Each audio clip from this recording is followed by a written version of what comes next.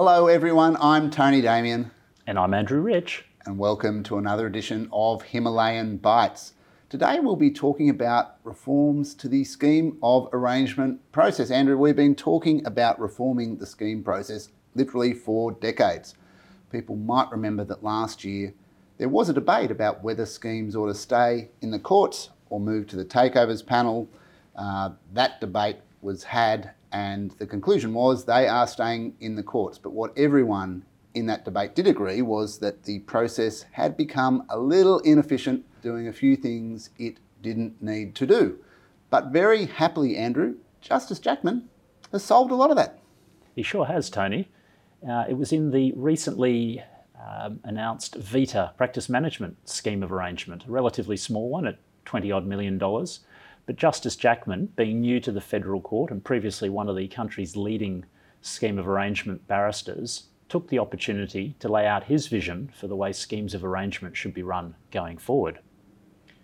In particular, he set aside a number of the layers of paperwork that have built up over the years. He's made it clear that he considers that a lot of that is just unnecessary, and it's hard to disagree with a lot of that, Tony. Well, things, my old favourite, as you know, Andrew, the newspaper advertisement. You had to put an ad in a newspaper and put evidence on about it, and all of that was cost and paper and cost and paper.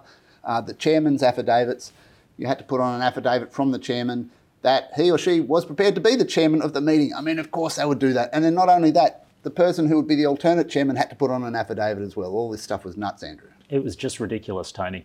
Justice Jackman has decided that going forward, no longer do we need a couple of thousand pages of evidence before the court. He just wants to see 3 affidavits.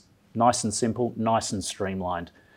That'll allow us to cut straight to the real issues at the court hearing, Tony. It'll also mean there'll be significant cost savings going forward for scheme participants.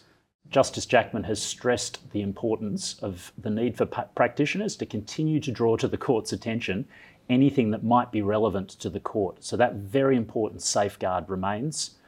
Justice Jackman has also indicated that if there is certain information that is material and new, the court will still expect to see that information.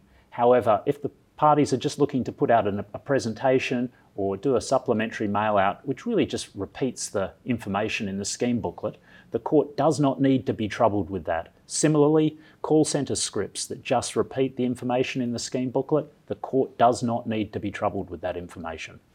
The reason that Justice Jackman is able to make these reforms is that when we looked into it, most of the process wasn't from the Corporations Act, it wasn't from the corporation's regulations, it wasn't from the court rules, it was judges saying you ought to have this, and then someone adds this, and then someone adds that, and before we knew it, we're out here when we should have been about here. So that's what I think has allowed Justice Jackman to do what he's done.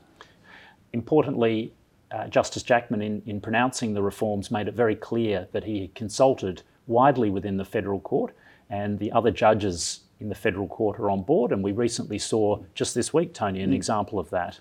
We saw in the Oz Minerals BHP scheme down in Victoria that Justice Beach was adopting Justice Jackman's reform proposals. It does leave open one final question, Andrew. That's the federal court. How do you think the Supreme Courts around the country will respond to this development?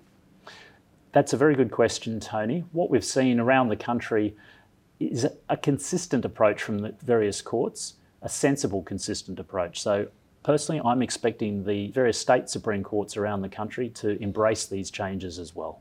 Yeah, and I think in that way, the federal court and Justice Jackman in particular have led the way here, and that will allow perhaps some of the Supreme Courts that may have been thinking about this or wanted to go down this path, it gives them a licence to do so, I think.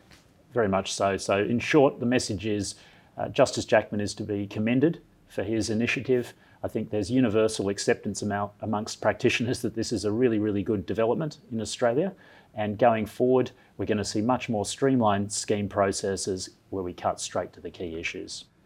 Thanks for watching, and in our next episode, we'll be covering the proposed reforms of the ACCC to the merger clearance process.